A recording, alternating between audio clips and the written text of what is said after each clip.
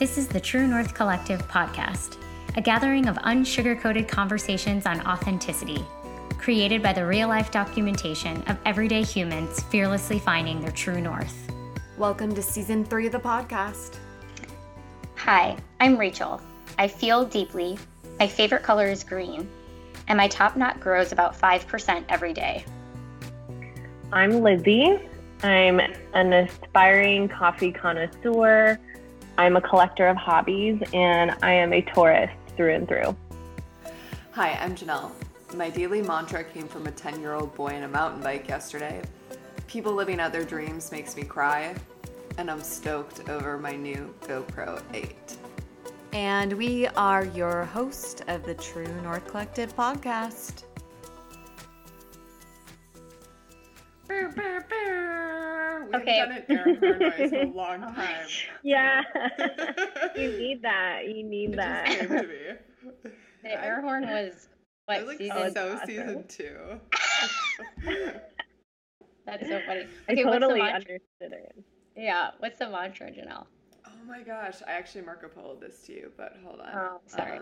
Yeah, I know. But listen to my Marco Polos, Rachel, in a timely fashion.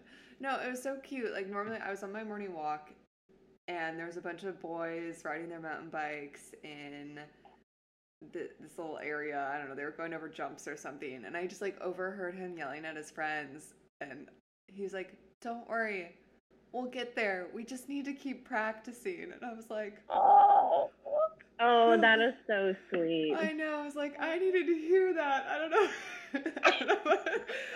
I don't know about your friends, but I'm like choking up. Dude, in the Marco Polo I sent you, I was crying. Oh. This like young kid on a bike. I was just like, oh my god, you're right. We will get there. We do just need to keep practicing. Yes. I think the weight of words that kids carry is so much more impactful than I think up front, you know? Totally. That's adorable. That's adorable. God, that is amazing. Thank you for that visual. Yeah. So that was mine.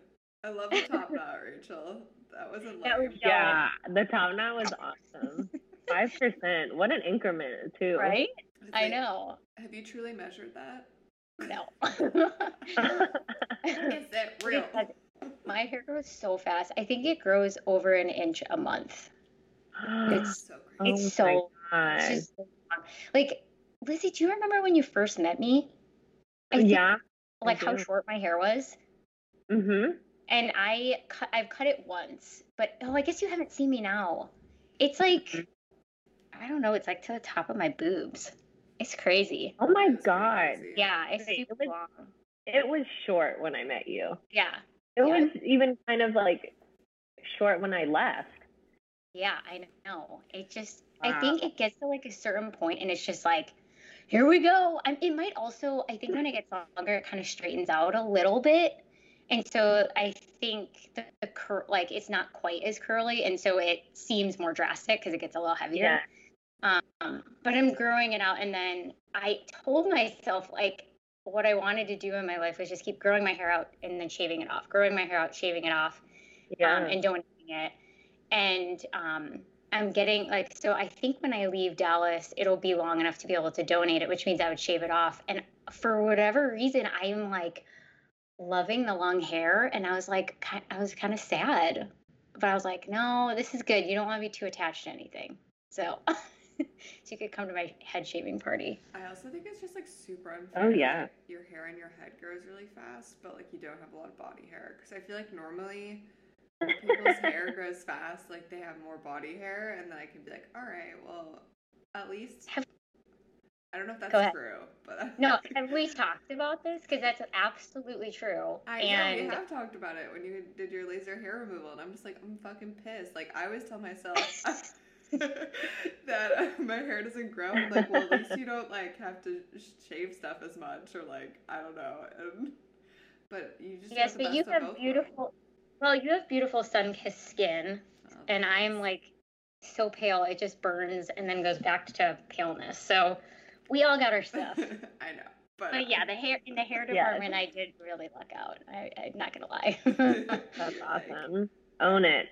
That's so great. That girl emoji where she's like pumping up her hair, or well, whatever one you want. But you know what I'm talking about? My favorite emoji. Yeah. I have. You've seen my memoji, haven't you? Yes, I have. I literally, well, yes, because I try to send it with every single text I send. Exactly. Such a baller emoji. I love it. Lizzie, what hobbies do you have?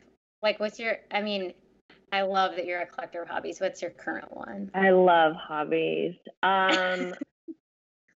Really, well, currently I don't have quite as many because I am finally working. But obviously when, unemployed for a year, things pick up, and I love learning languages.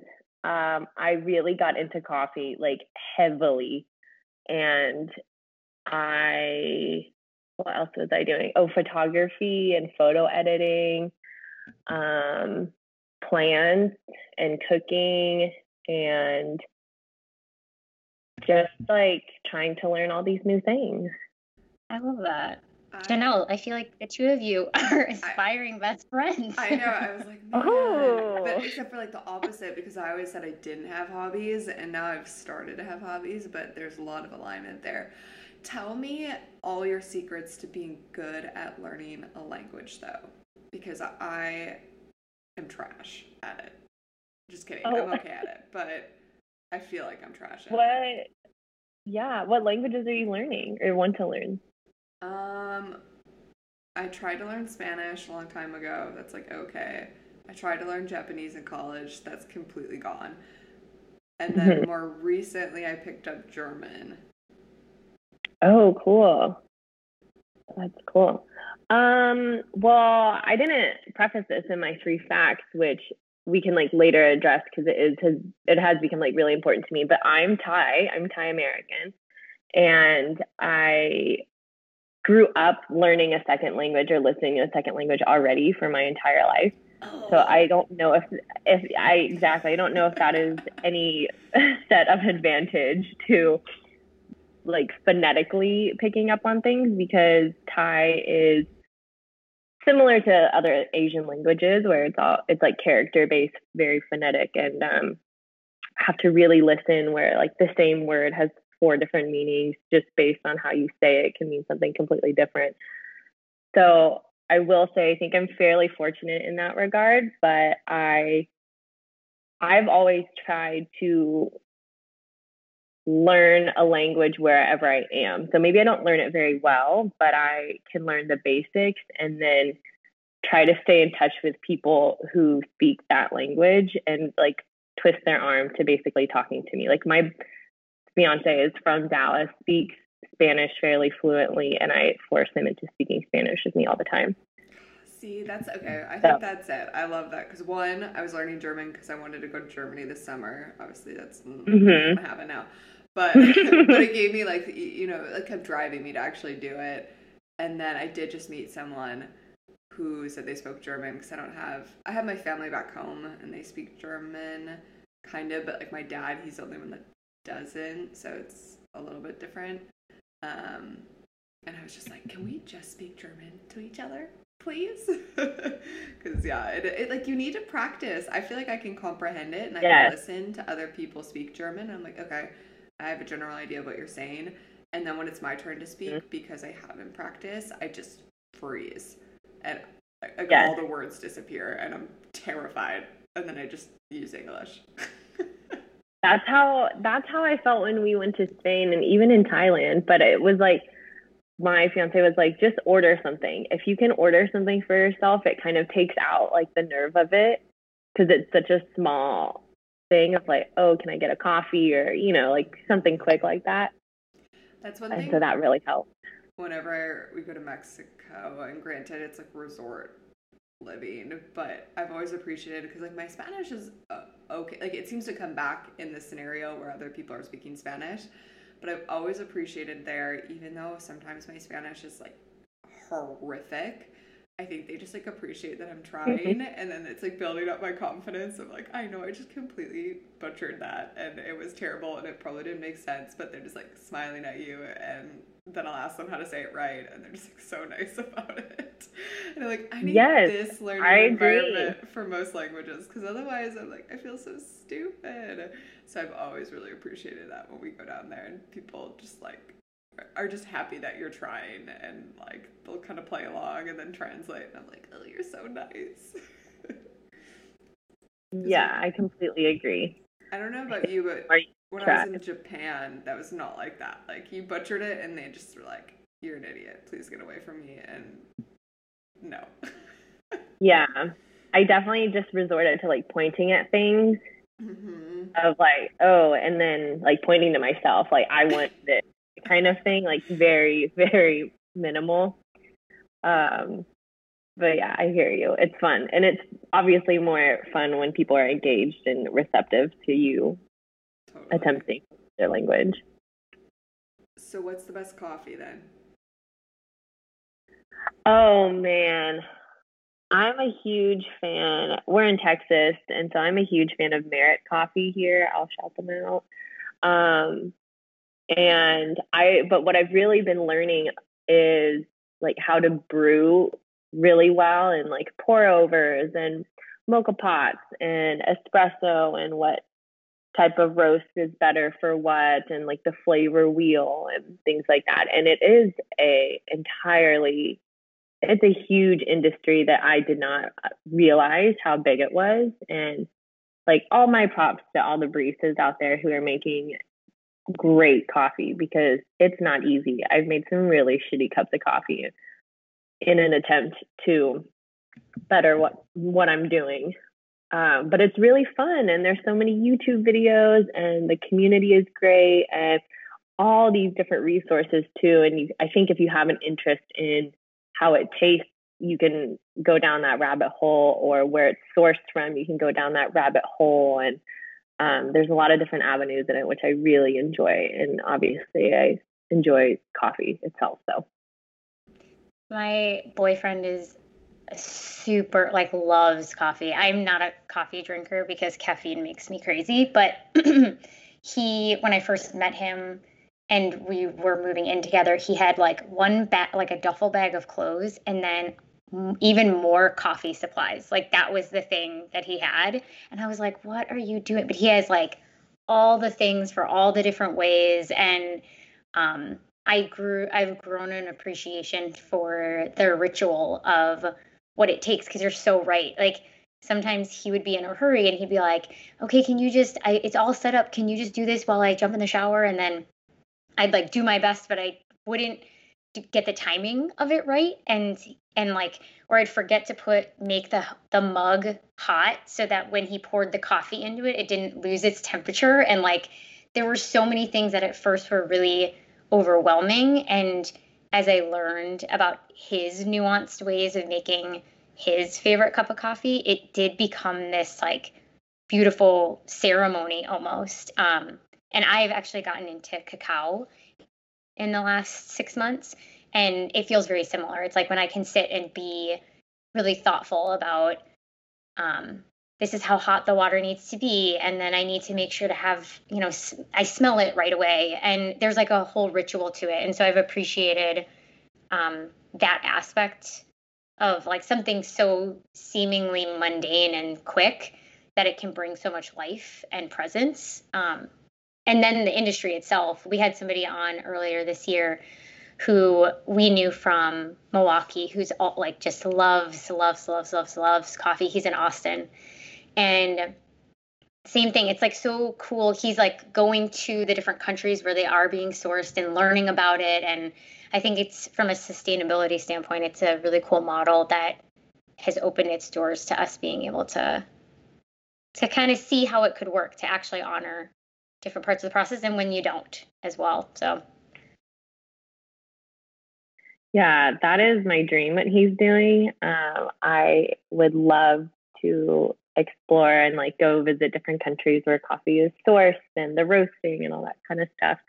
But that's amazing how supportive you are of your boyfriend hobby and love for it. And it's funny, my fiance does not drink coffee as well, but he is like so understanding of me. And when we were traveling, was like, oh, let's get you a coffee and like make sure you have this. And it's fun to hear like both ends of it and to know that your relationship is similar in that regard too. Yeah, I mean, don't get me wrong. I am a human, and sometimes I'm like, just drink the freaking hotel. I don't care. Like, and he's like, I can't function, and then I'm like, oh my god, there's not going to be a pour over in the middle of nowhere right now. Like, I don't know what to tell you. Yeah, I know. It's true. Is there like a way that, or like a coffee that you can bring with somewhere? That's always my thing. Like with Celsius, I also can't function, but like I always have a can with me. Otherwise, I know I'll start at the mouth. Totally there's tons of options. Yeah, just gotta come prepared. And I think you kind of, at least from Dylan's standpoint, you just have to experiment because, like Lizzie was saying, there's different people prefer different kinds. Like my mom loves like oily darks. Dylan is like a light roast all day, and so he just has had to find his own iteration. I think he actually he has like a little hand grinder. So if he's really he goes through phases, I've found, of like being really into the making it be like the perfect pour over versus it like having a quicker cup. And when he's really in the ritual of it, he has like this small hand grinder that he can just throw in his bag. And like he has ways to kind of like single serving ways that he can like bring stuff with him to be able to do it himself. But you have to get creative. So I have so many points on that. I'm obsessed with it has a hand grinder because it's on my list. I have a folder on my browser saved with like all things coffee to buy eventually. Oh, that's amazing. Well, if you have any questions, hand grinder included. Yeah, if you have any questions, let me know. I will ask him because I definitely am not the person who knows, but he's been at it for a little while. And he used to live out of his car, so he got kind of good at being able to hack things. Yeah. So, yeah. That's cool. Oh. Hello. Rachel and I are so excited. At the end of July, we are going to be teaming up with Her HQ to host Your Body's True North. This is a 75-minute movement and reflection workshop to reconnect and strengthen an authentic relationship with our bodies. We only get one body in this world, and it can actually be pretty easy to forget how incredible it is and how much knowledge and intelligence it has inside of itself. So through self-inquiry, embodiment, and connection, we are going to find the innate wisdom within our body during this workshop. We would love to have you all join us July 29th. Check out our Instagram for more information or go to Her HQ. Back to the podcast. All right, I think we should introduce you since, let's do it. So you've been hearing Lizzie on the line, and I'm so excited to have her on the podcast, Lizzie Summerbutt. And I met her when I first moved to Dallas. As I started to get involved in the Lululemon community, it was one of the first names that people consistently said to me, Rachel, you have to meet Lizzie. You have to meet Lizzie. You have to meet Lizzie, because of the overlap in our interests. And so it has been so cool to have you as like an anchor. For me, you've kind of been this anchor in the community of somebody that I feel like I can go to talk about life and who I am and growth and all sorts of, honestly, life things. Like I really feel like I could go to you and you would just hold space for me, and it's been beautiful. So when I met Lizzie, she was the ASM of one of the stores here in Dallas on Knox Street. It's a really cool street store. And she had just done a ton of cool stuff around community and being a stand for leadership and self-care. Her background is she has a master's in counseling and a true passion for self-care. And recently, so the reason we're having her on is she took a year off and traveled all around. And so that is something that Janelle and I always are just drawn to, people who are doing that. So we want to unpack that a little bit, especially as it happened during the time of a global pandemic. And most recently, as she's come back, she is looking into a new career path in sustainability. So I'm so excited to have you on, Lizzie. You are just like such a powerful human, and I think Dallas is very, very lucky to have you, and I am honored that our paths cross. So welcome to the True North Collective. Welcome. Thank you. Yeah. That was like the sweetest intro. I'm gonna save that. Hey. Because that was truly just so kind, and I appreciate your words very much. So thank you. Of course. Yeah.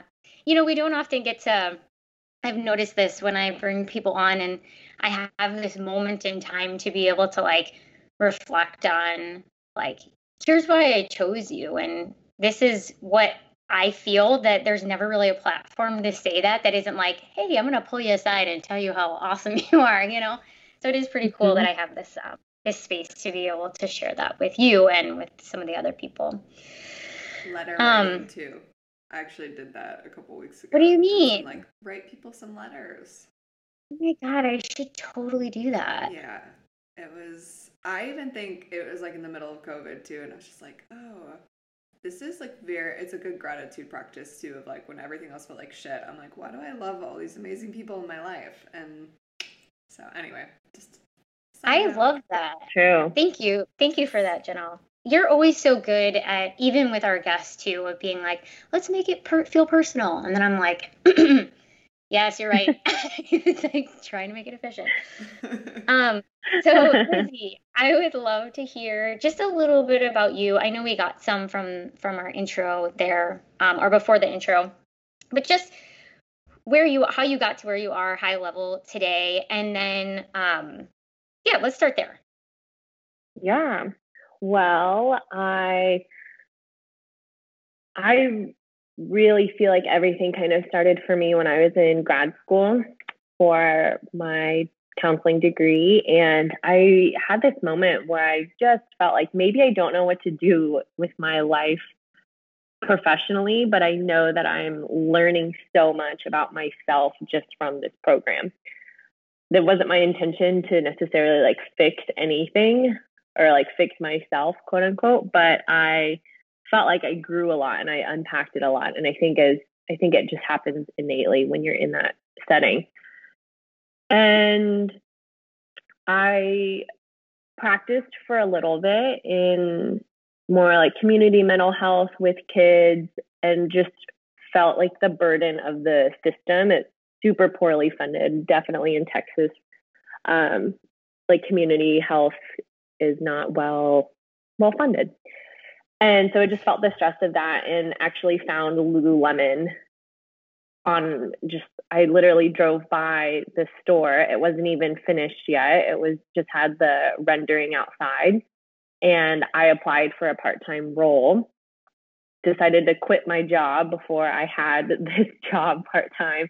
But luckily I got hired. And what I found in Lululemon was incredibly surprising. And I met some of the most amazing people who are truly genuine, and I think are always aspiring for growth, which seems to be a draw for those who enter into the Lululemon Collective. And I think I was still able to put my counseling skills into play there with leadership and growing within the company and just meeting people and trying to build this community. So I guess fast forward, and with Lululemon, we're regularly talking about our goals. And I had decided that I wanted to travel the world, take a year off when I turned 30, travel the world. And I probably wrote those when I was maybe like 26 or 27.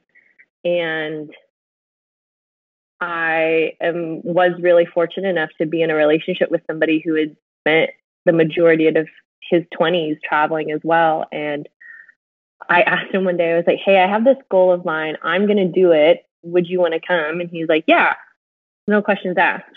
And from there, we probably didn't really talk about it for another year. And then finally, I was like, I'm turning 30 in maybe like a year and a half. I'd like to start planning this. And we just started saving and heavily cut our spending, which included my obnoxiously passion for eating out. I love to eat out, and I definitely learned to cook a lot more trying to save for this trip. But we did it. And so we left. We actually left a year ago yesterday, which was really like interesting to. That's so cool. Yeah, it was cool to see that and feel that, especially like during this time.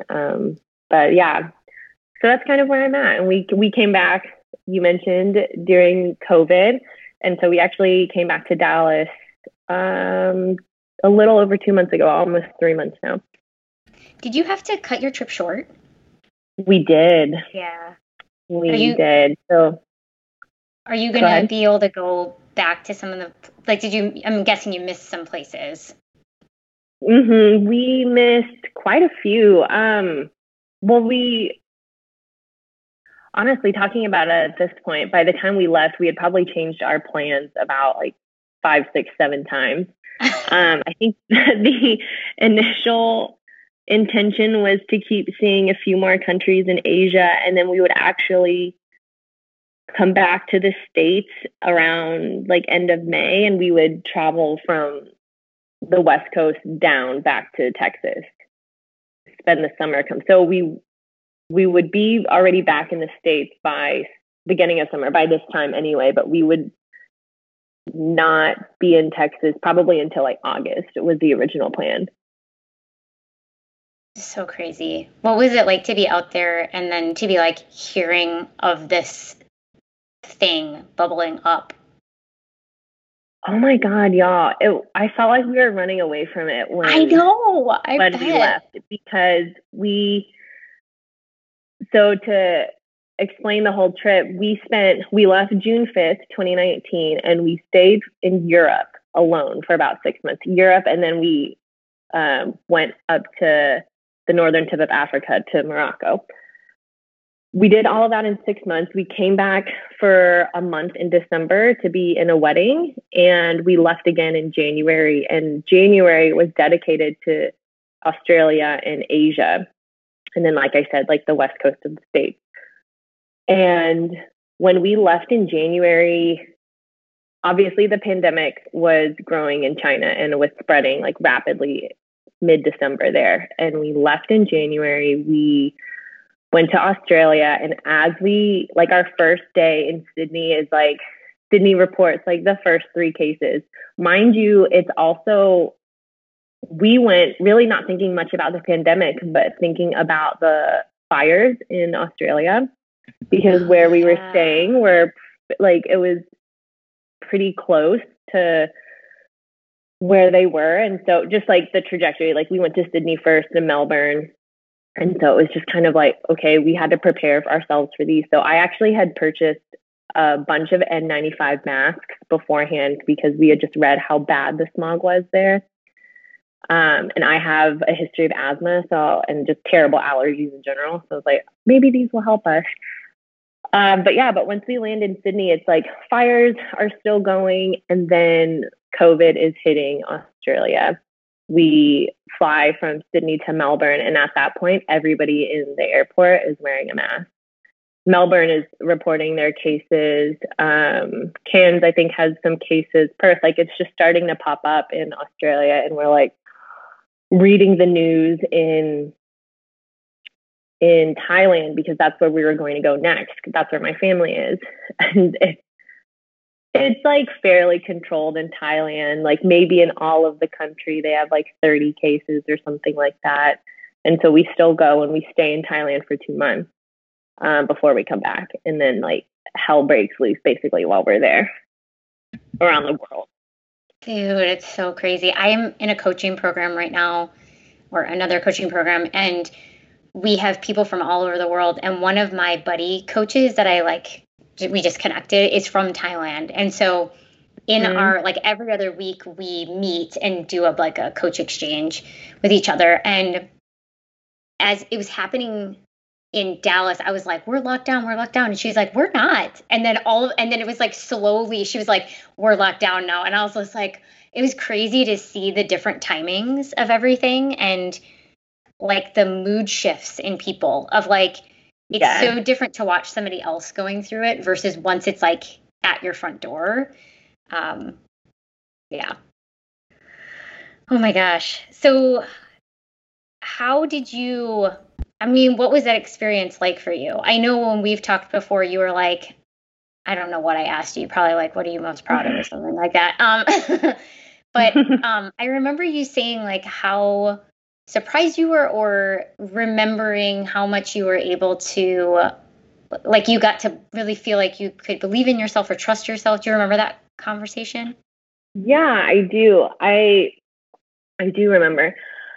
I was surprised that I was not more anxious considering the state of everything. I have a history of anxiety. I've been on anti-anxiety meds. I've been on antidepressant meds, and I am just in my head all the time. So to really resort to the news and following a lot of news channels and really tapping into people that I trusted or meeting new people to hear about differing opinions on what was happening, for whatever reason, helped me feel a lot calmer. And I was just spending more time out of my head. And so what we actually decided to do, kind of the game plan, we actually did not want to come back to the States. So we were in Thailand all of February and all of March. And March is when it really just started booming around the world.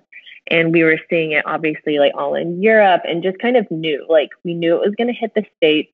We knew it was probably not going to be handled very well.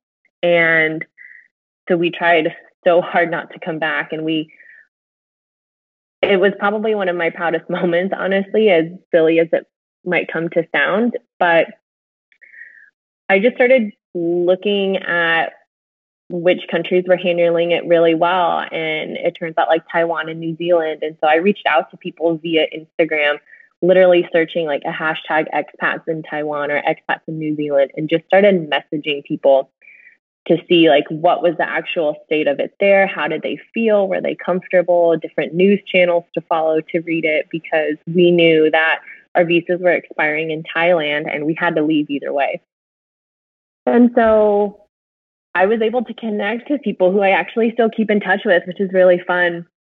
And those countries handled it so well, and we tried really hard to go. Like we bought tickets, we booked Airbnbs, and as it was getting worse, probably like the middle of March is when it really started to kind of ramp up again in Thailand and Southeast Asia. And in New Zealand and all these other places around the world, countries were shutting down their borders. So we essentially we were lucky enough, we were refunded all of our flight stuff, but we couldn't get into those countries anymore. So it was like, well, we can't go anywhere. Obviously, the state of travel looks so different. We will come home. That's so wild.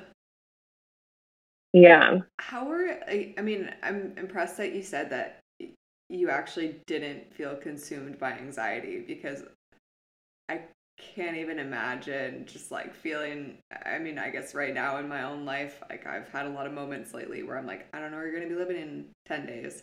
I don't know what you're doing in 2 weeks for myself. And I'm like just filled with anxiety. So, I mean, is there like just like a trust that you had, or do you feel like you had a backup plan? Like what helped you just stay present and not completely just spiral out?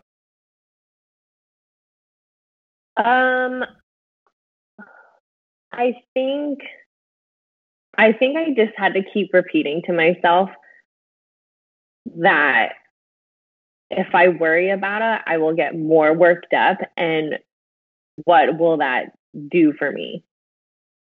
Like, what would that actually serve me? And even I think getting a little bit more technical to it as well, that like when I'm in this state of anxiety, I'm probably locking down or shutting down my immune system. So I'm not really going to be in a great place to fight off anything if I do get it.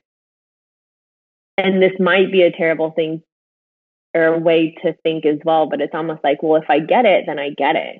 Like, I don't want to be so afraid to where I just cannot function of something that I can't see. And if I get it, I have to figure it out, like it just is what it is. And I think to be able to say those few things to myself every day, and also like be with somebody who was also very resourceful in terms of reading the news and not overly reading the news, because I think you can obviously overdo that and create anxiety within that. But I think being mindful enough about the time that we spend, what we read, and just trying to get as much correct information as possible helped, weirdly in a way, like soothe me. The other thing that's coming up for me, which might not be true or not, but I was like, you were probably moving around more than if you, like, I can't believe how sedative I've been, especially now that we're going into summer. It's so freaking hot outside. I can't even like pop my head out the window without feeling like I'm going to pass out. But like you were, in my perception, it seems like when you're traveling around, like you are physically moving and active. There's like an innate activeness in it, which I think supports overall well-being. And then I wonder too if you're because you guys were in this space of like you were stepping into a more agile and flexible lifestyle, that I wonder if that kind of allowed you to bob and weave a little bit and to recognize like we can figure this out. And so there was like an underlying something there, as well as your self-care practice. Like I mean, I follow you on Instagram and you're such a proponent of proactive self-care. Do you think that may have had anything to do with it too? Just like that foundation? I think yes and yes to all of those things. I think it definitely helps that we had been living a fairly nomadic style for so long that we were already used to just rolling with the punches and going with it. I'm a very type B, go with the flow person anyway. And then like the uncertainty of it never quite bothered me as much as just the fear of getting this disease. But I do think, that because we had been able to we had already lived a little bit more flexibly, that probably attributed to less concern and less anxiety over it. And I do think that what I was able to practice with self-care, like all these years, I think really helped. And self-care on the road and handling my bouts of anxiety that had already popped up, from traveling. And I think learning and understanding what that meant for me and what I needed to do for that was really just very, very confident in helping me deal with my anxiety. I am like jumping. I'm trying. I got really quiet because I'm trying not to monopolize the conversation selfishly, because I'm planning on doing something somewhat similar. And I'm like, tell me all your logistics of like leading up to the trip and the uncertainty, and like, were you mostly staying in Airbnbs, like hotels, hostels, all of the above? Like, did you plan a lot of this out in advance, or did you just kind of like plan a month out and then go from there? And I'm totally changing the conversation, so if we have more to talk about the pandemic, we can. No, go for it.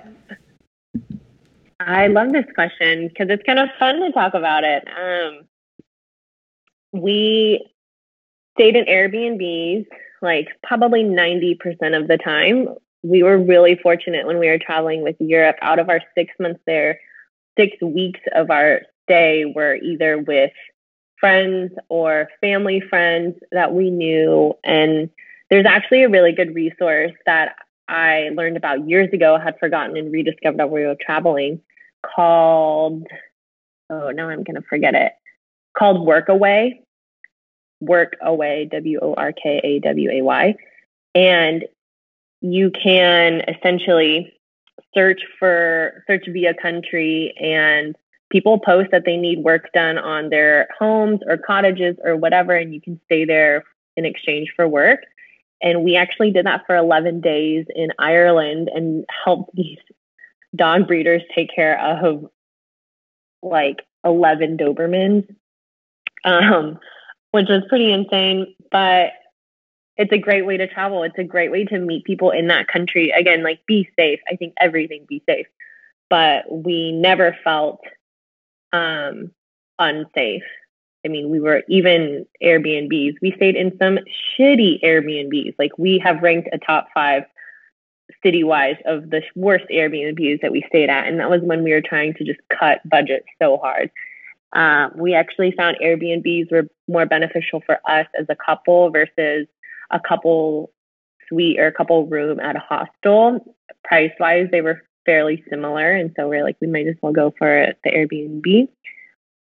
And yeah, I don't remember what else you asked. No, I'm just like fascinated. I'm already like, what is this thing that you're talking about? And looking it up, but I'm always just fascinated like by the logistics too. And I guess the second part of my question was, did you find that you had planned a lot of it in advance, or did you just feel like you were like planning a month out or 2 months out and then just like deciding where do you want to go next, or did you basically map the entire thing out? So it was tricky for us. We did both when we were in Europe. With I don't know where you're traveling, and we can always talk more about this too, but within the continent of Europe, there's the EU, and then there's also this area called the Schengen region. And as US citizens, we can travel to Europe freely with an automatic 90-day visa. So we can travel within Europe for 90 days, whatever. Once that 90 days is up, you have to leave. If you stay for a consecutive 90, you have to leave for a consecutive 180 before you can re-enter. Well, we obviously were like, we can't do that. And we looked into getting actual temporary visas, which pretty much can, like, you get a visa stamp and you can stay within Europe for, I think, 6 months to a year, depending on the type that you get. But that would require us to put down money on a place or a hotel reservation for 6 months. Like, we had to prove essentially temporary residency. And you can always play the game of refund your money back. And there's actual businesses dedicated to people doing that, where it's like they'll take your money, reserve you a hotel, print you out all the information, and then will fully refund you. We had saved a certain amount of money, and so we just didn't want to play that game of like, what if we don't get it all back and this kind of stuff. So going back to what the Schengen region is, probably like your more popular countries, like we all think of, that are in the same jurisdiction. And so you can travel within there freely. You can hop out of the Schengen region and it does not affect your 90 days. It essentially pauses like the consecutive amount of days that you spend within the EU. So there's 26 European countries in the Schengen, and we had to hop in and out because we had people who were coming to visit us in as late as November, and we were in Europe as early as June. And so we were like, okay, how do we figure this out? So like the UK is not in the Schengen. So we spent probably almost a month between like Scotland and England. Croatia is not. We went to Montenegro and we hopped out and we went to Morocco just to kind of pause that visa run so that we could stay in Europe all the way through December. So to your point of, did we map things out? We mapped out like to the day, to the 90 days, what we were spending in each country that was in that particular area. But then we wouldn't book anything probably until about a month. And if we wanted to change anything, like I just would go into my little doc and update it and count days and whatever. Like we did have to be a little bit strategic about that. But overall, I would say we probably wouldn't book anything until about like a month out, which included airfare or train tickets, Airbnbs. And we just kind of wanted to see what would happen if we changed our minds and all that kind of stuff. That's really cool. Thank you. How did you figure out how much money you needed to save? I did not figure this out. Clayton, my fiance, figured this out for us. He found a couple sites of people who had blogged about similar trips that they had taken and estimated that you can probably one person could spend around like $20,000 for a year, which is really not that much a day. And we got to saving and kind of like, we were like, okay, if that's what it takes, then we should save $20K between the both of us. So 40 total. And kind of as we got through it, we were like, oh, maybe it seems really low. And it like doesn't include, any extra things that you want to do. It's like really basic. If you like stay in a hostel or an affordable Airbnb and eat fairly cheap, which is kind of our plan anyway. We were like, oh, we're going to cook and all this kind of stuff. But then, you start talking about like, oh, well, we want to do this, or I want to go here and see this. And we're going to spend time with these friends in this country. We should do X, Y, Z. So we saved much more than 40, but just so that we could be fairly comfortable. But honestly, like we probably spent $20K in 6 months in Europe, between like the both of us. Like we came back for the holiday and we were looking at our budget and we were like, we really need to figure this out when we leave again. Like I said, we saved well over 40 in what we had intended because we knew we wanted to do certain things and we just wanted a cushion. By no means had we ever planned to blow it out of the water. We definitely wanted to try our best to come back with a cushion because we weren't working. And that's when we got creative with things like Workaway or just asking friends of family and friends of friends if we could stay with them. Like we stayed in Thailand with my family for free for 2 months, which is great. And traveling in places like Asia, we knew we could probably save a lot more because of how cheap the food is and lodging and things like that. So, but honestly, Rachel, to your answer, he found a few blogs and estimated that. And then we just kind of added more to it if we could. Yeah, that makes sense. It's funny because it's like when you think of, or at least for me, when I think of something, it's easy to just like overwhelm it. And then when I just take a breath and then I'm like, okay, well, how do I figure out how much money I need to live currently? Okay, let me just do the same thing there. Let me get the information and so that's cool. Okay, this is a super logistical question, and then I have more of like a high level question, but what did you guys do for health insurance? That is a great question. We bought it through World Nomad. You can buy travel insurance. So it covers like stolen luggage, defunct flight, some like medical. There's 2 different levels to it. And so you can obviously have it cover different needs based on what you're looking for. But we had that for, I think it only lasts 6 months. So you do have to renew it if you plan on traveling for a longer period of time. But that's all that we had. So, yeah. I was just talking to someone the other day about insurance because they traveled a ton and they're like, oh, I don't know, I just never paid my hospital bills. They go away eventually. I was like, what? It's like, I don't think that's the plan I want.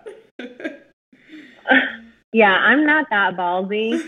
So neither of us are. So we definitely bought travel insurance and we never needed it. But of course, it's comforting to know that if something did happen, we had something to fall back on. And it's pretty easy to figure out. But World Nomads is the site for that.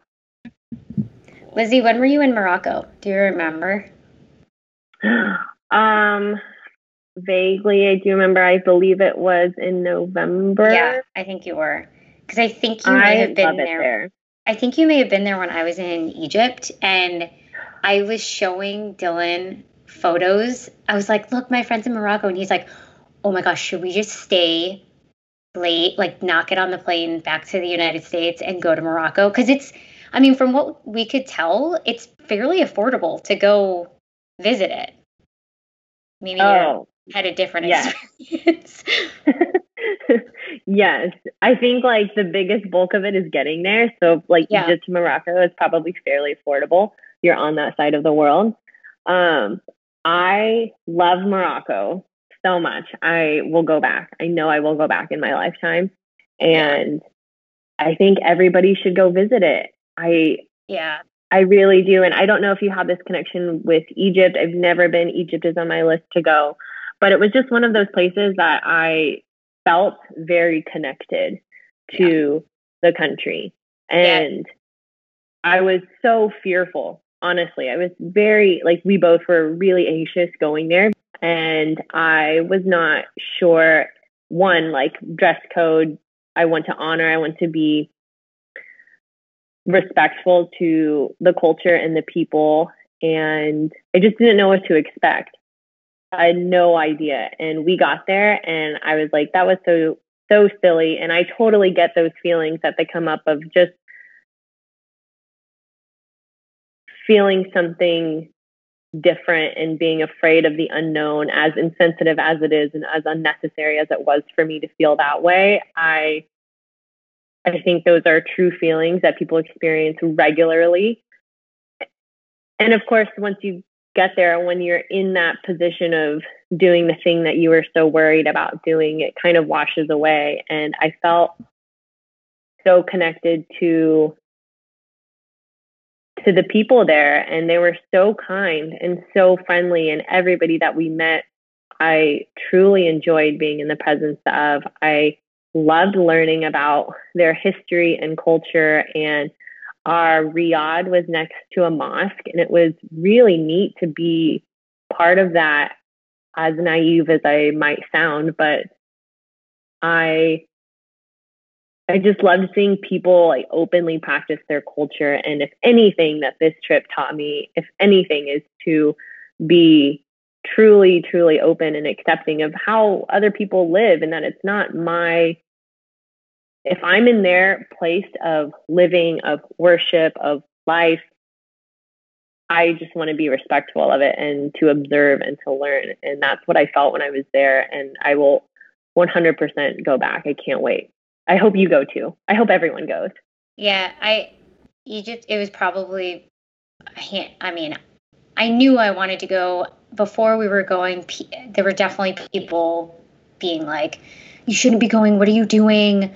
And I don't know, I didn't have that sense, maybe because my parents are pretty like safe. Like they'll go out on limbs, like they'll do stuff that other people won't, but they're not, just like overtly putting themselves in harm's way. And there are definitely some moments, like we got off the plane in the airport and we had no idea who we were meeting with, and the guy that we met with barely spoke English, and like he walked us to this van, this unmarked van that was kind of seemed like towards like this weird area of the airport, and all of us are like, I feel like I trust this guy, but like this could totally end terribly. And then he was like, you have to give me all the money now for the full, because we were there for over 2 weeks.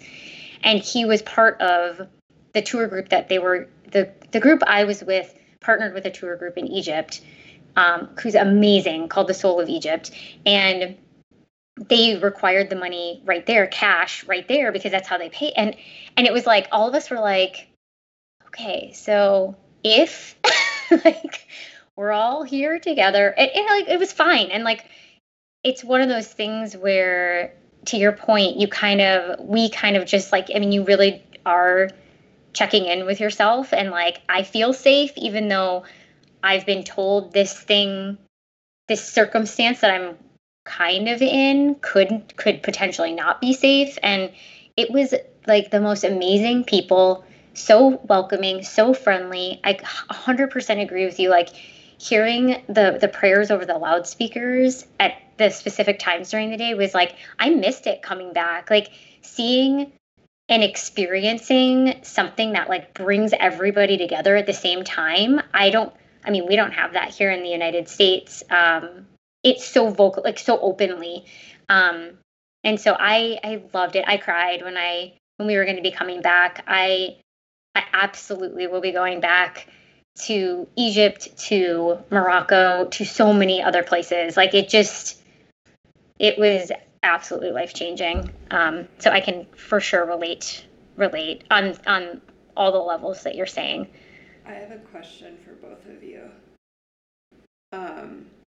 When it comes to your traveling, because we've been having a lot of conversations around intuition on the podcast, how did intuition play into your travels, whether it be staying safe or, I don't know, maybe it's even just like doing things that are calling to you or experiences that maybe just like showed up and you're like, yeah, fuck yeah, let's go do it.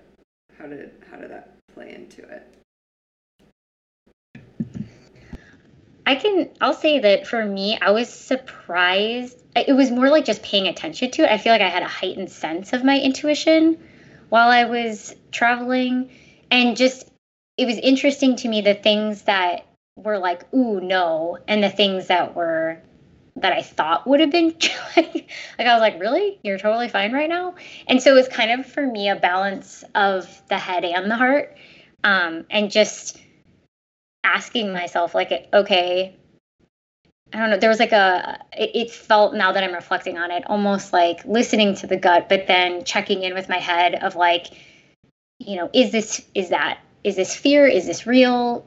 What is actually the scariest thing that could happen? Are you okay if that would happen? Like, I might not want it to, but if it did, would it really ultimately be the worst thing in the world? And is it an experience that I'm willing to try? And like, I kind of had to like weigh out. And I don't know if I really was taking that much time. It was like pretty quick that was happening. But like there was one moment where we went to this pyramid that's like far. So we went to a ton of pyramids when we were out there. Every single day we were driving to like places that mostly the public can't get into, but because of our tour guides and then the tour group we were with, we had access. And we would have to make sure to be out before sunset. And there was like all these safety protocols, which honestly, a lot of times seems a little bit extreme, but I appreciated them nonetheless. But anyways, we went to this one pyramid, and kind of off to the side of the pyramid was, and I'm not going to remember the name of it right now, but I think it was catacombs. But you basically, in order to see the sarcophagus it's crazy. Like these huge granite things are built and how they got there. And anyways, that's a whole other thing. But in order to see it, you have to like crawl underground on your stomach, like barely fitting through this tunnel to get to it. And I really wanted to do it. Like I was like, I really want to do this. I really want to do this. But I was nervous, and ultimately I chose not to, because as I started to crawl in, I just like I totally freaked out. Dylan, on the other hand, was like, I'm super scared, I'm going. And it was safe. Like the guy who was leading it is amazing. And like, I would literally trust him with my life 100%. But there was something for me that it was like, you know what? It's okay if I don't see that, and I'll hear the people who got to see it. And so it's just interesting how like Dylan was totally safe. It was probably one of the coolest things he'd experienced. I didn't regret not going. And so it was a combination for me of listening and then being okay and not beating myself up either way. Just like, cool, that was the experience I chose to have, and it's okay. So I don't know if that's the clearest answer, but that's kind of what came up for me when you asked it. Oh, totally. I connect with that too. Just also like trusting your abilities and like knowing your limits at the time, even on a lot of the backpacking I've been doing.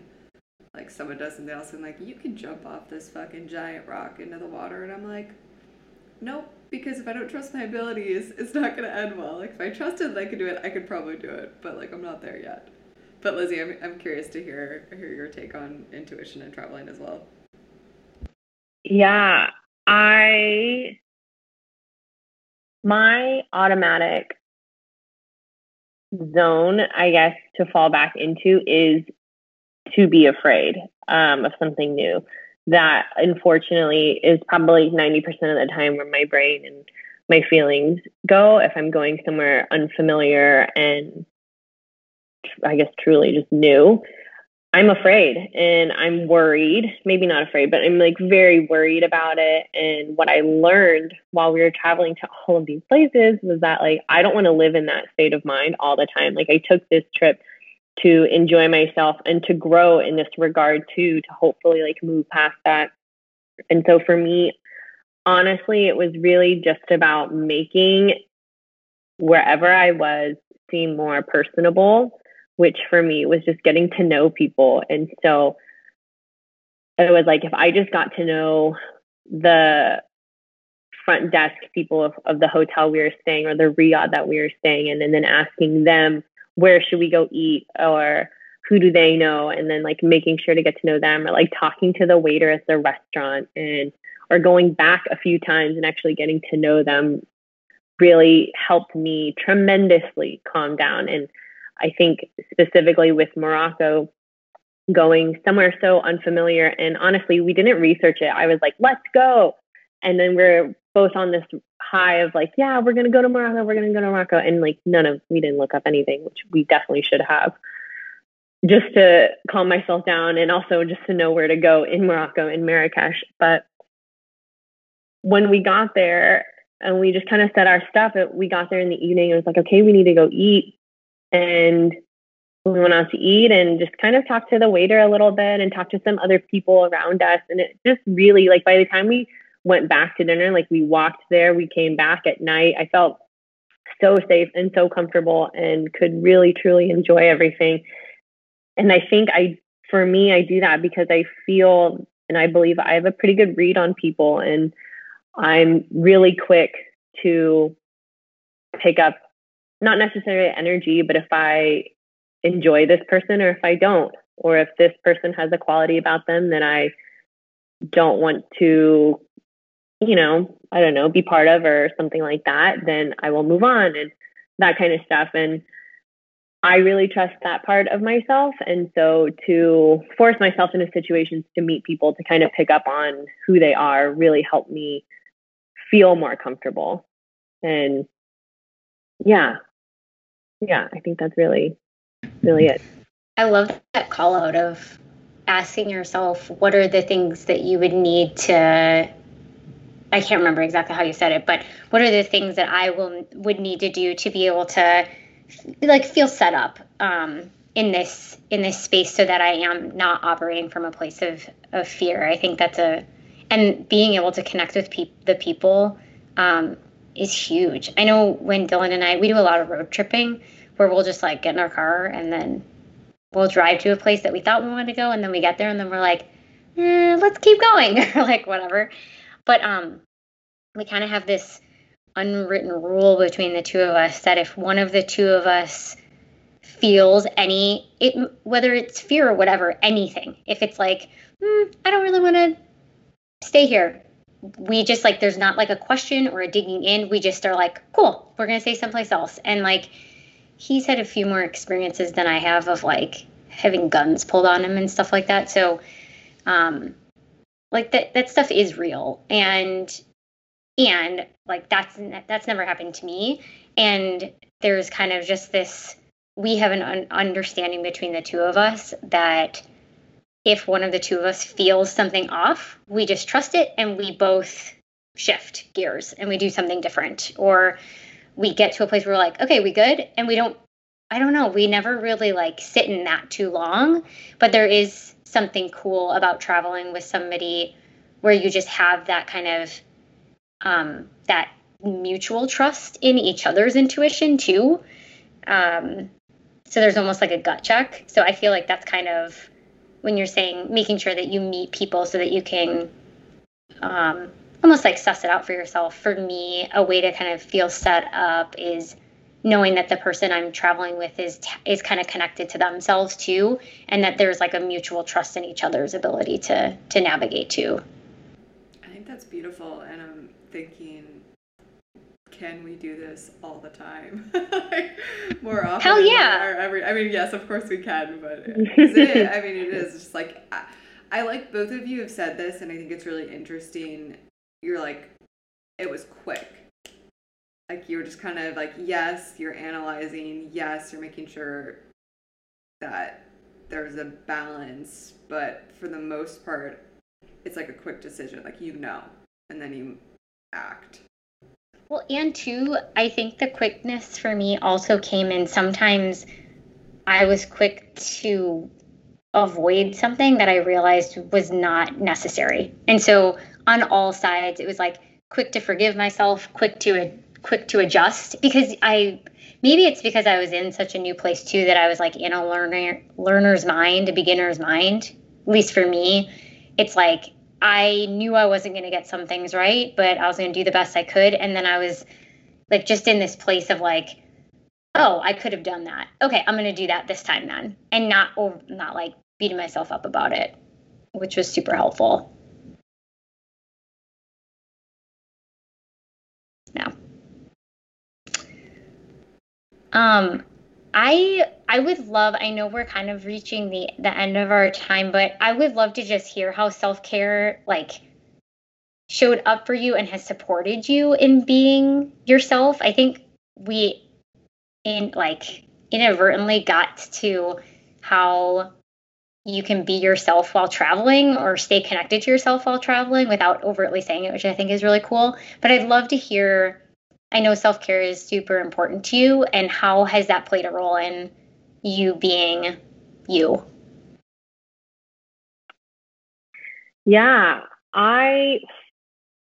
to be honest, I felt like I had a really huge shift in what self-care and wellness looked like for me while we were traveling in a positive way. And I will say beforehand, I think everything that I did and I talked about on Instagram or just with people in general before we had left is all very true. I think it's all about taking care of your mental health. I stand by the idea that your self-care practice should solve for something that you are dealing with mentally. I don't think that you need to bombard your life with a giant self-care to-do list, because at the end of the day, like, is that really solving anything? If they are solving something, though, then I think that you will reap the greatest benefits from whatever it is that you're doing. If it is taking a bath, like, let that bath truly soothe you or be a space to think about something, to solve a problem, or to just relax and to meditate, et cetera, et cetera. But like, have everything in your self-care practice, do it with an intention to alter, to change, to move into your mental health state or move through it. And for me, while we were gone, I didn't have all of my things. And very purposefully, I knew that, and didn't pack a ton of stuff either. I think I had a journal and maybe like a few things here and there. I had maybe like one or two crystals that were like very travel specific that I had picked up, and essential oils, but like maybe that was really it. Anything that could pack and could stay in a carry-on in a backpack is what I took with me, which wasn't that much. And my greatest insight into self-care while we were abroad that I want to try so hard to continue on here is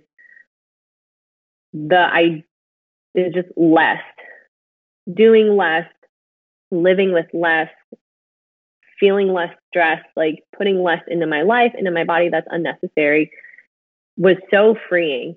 I remember being very anxious when we went to Iceland, which was our first stop, because I had essentially gone from working with my best friends and working with and being people facing like 40 hours a week to being with my fiance in a van, because we road tripped through Iceland, just us. And so I felt like I was in a very like dichotomous environment within 14 days, and was very anxious, and just kind of let it release, because at the end of the day, like, I didn't have anything. I couldn't take a bath.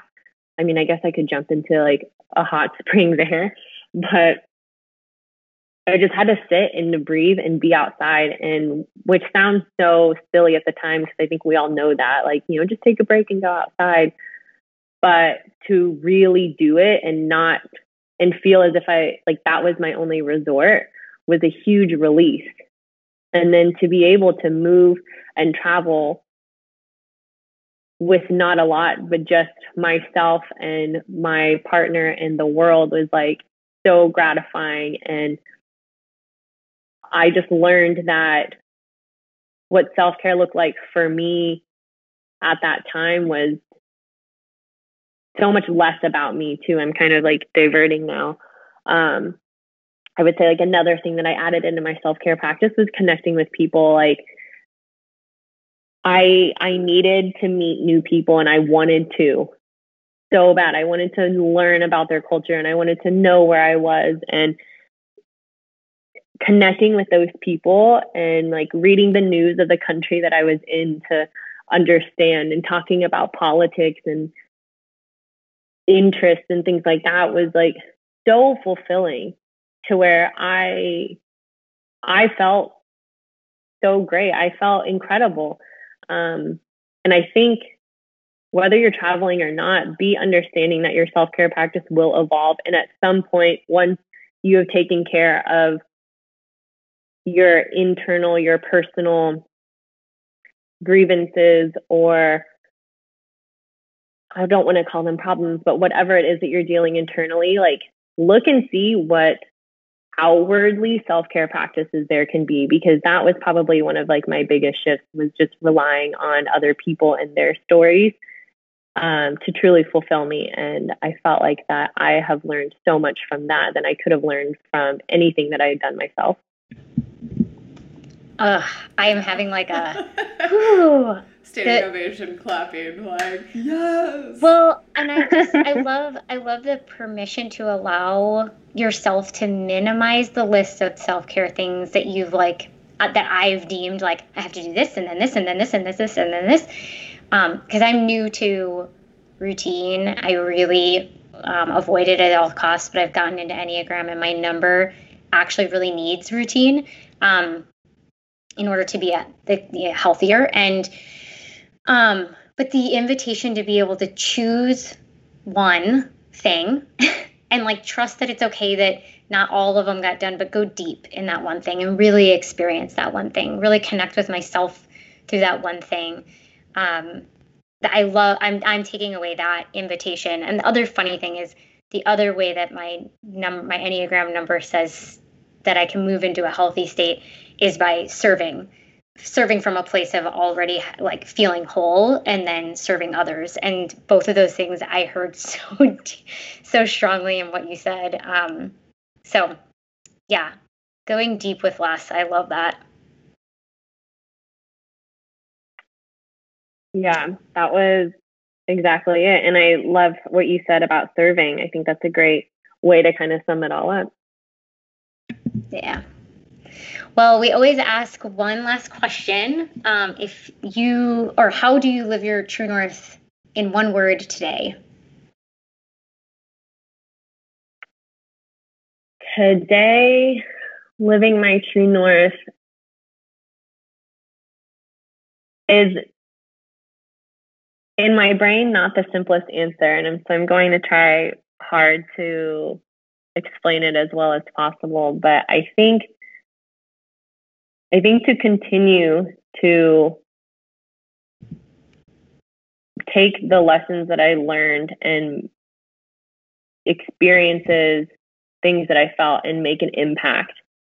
I don't know, clearly what that looks like, but I would be a fool to leave behind everything that year has taught me and to come back to how I was before we left. I might be in the same city. I might be back with my friends and my family, which I'm so grateful for. But my true north has shifted tremendously. And I think to move about with a sense of impact and change is where I'm at and what I'm here to do now. So is your one word impact? Yeah. I love that. Word is impact. That's so Thanks cool. for summing it all up. There always is one person that's really good at doing that, and that is not I love this conversation. I heard traveling is also maybe a form of self-care. I know it is for me. Yes. And it's so easy to forget or for me to like make all of the excuses in the world. But it's been cool. Janelle and I are kind of on parallel paths right now of figuring out how that becomes just an integrated part, a sustained and integrated part of our lives. And I don't know, it's cool to both seem to have the same vision on, actually all three of us. Like there's a similarity to the passion behind this, and yet the form of it that shows up can be so unique even across three people. Like the way Janelle is leaning towards doing it is different than me, and is different than the way you have and probably will too, Lizzie. And I think that's really cool too. So thank you so much for this conversation. First of all, your presence is like the most calming thing ever. So I don't know if you could like speak or Thank you. Yourself. Like I am so chill right now, and walking into this, I was definitely having some residual anxiety from the week because it's kind of been a crazy week. So just thank you for your openness and your heart. You're awesome. Of course. Thank y'all. Yeah.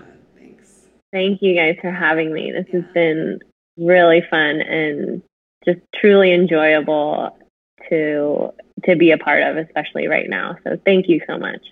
Yeah, for sure. Lizzie, too, before we jump off, if people want to get a hold of you or see your travels, is there a place that they can do that? Yeah, girl, it is all online. I'm on the gram. Lizzie Somabut, LIZZIE is my handle, first and last name. And it's all there. I'm public, so you can see it. Follow me. You can see it, yeah. If you literally were like trying to like tip the scales of whether or not you wanted to travel, her Instagram you're going to be like, all right, let's do it. Yeah, go for it. Yeah, exactly. Awesome. Sweet. Thank you both. Yeah, thank you. Thank you. This has been another episode of the True North Collective podcast. For more from Rachel and I, check us out on the gram at the True North Collective _. And if you liked what you heard, please consider leaving us a review wherever you are listening to this podcast. Until next time.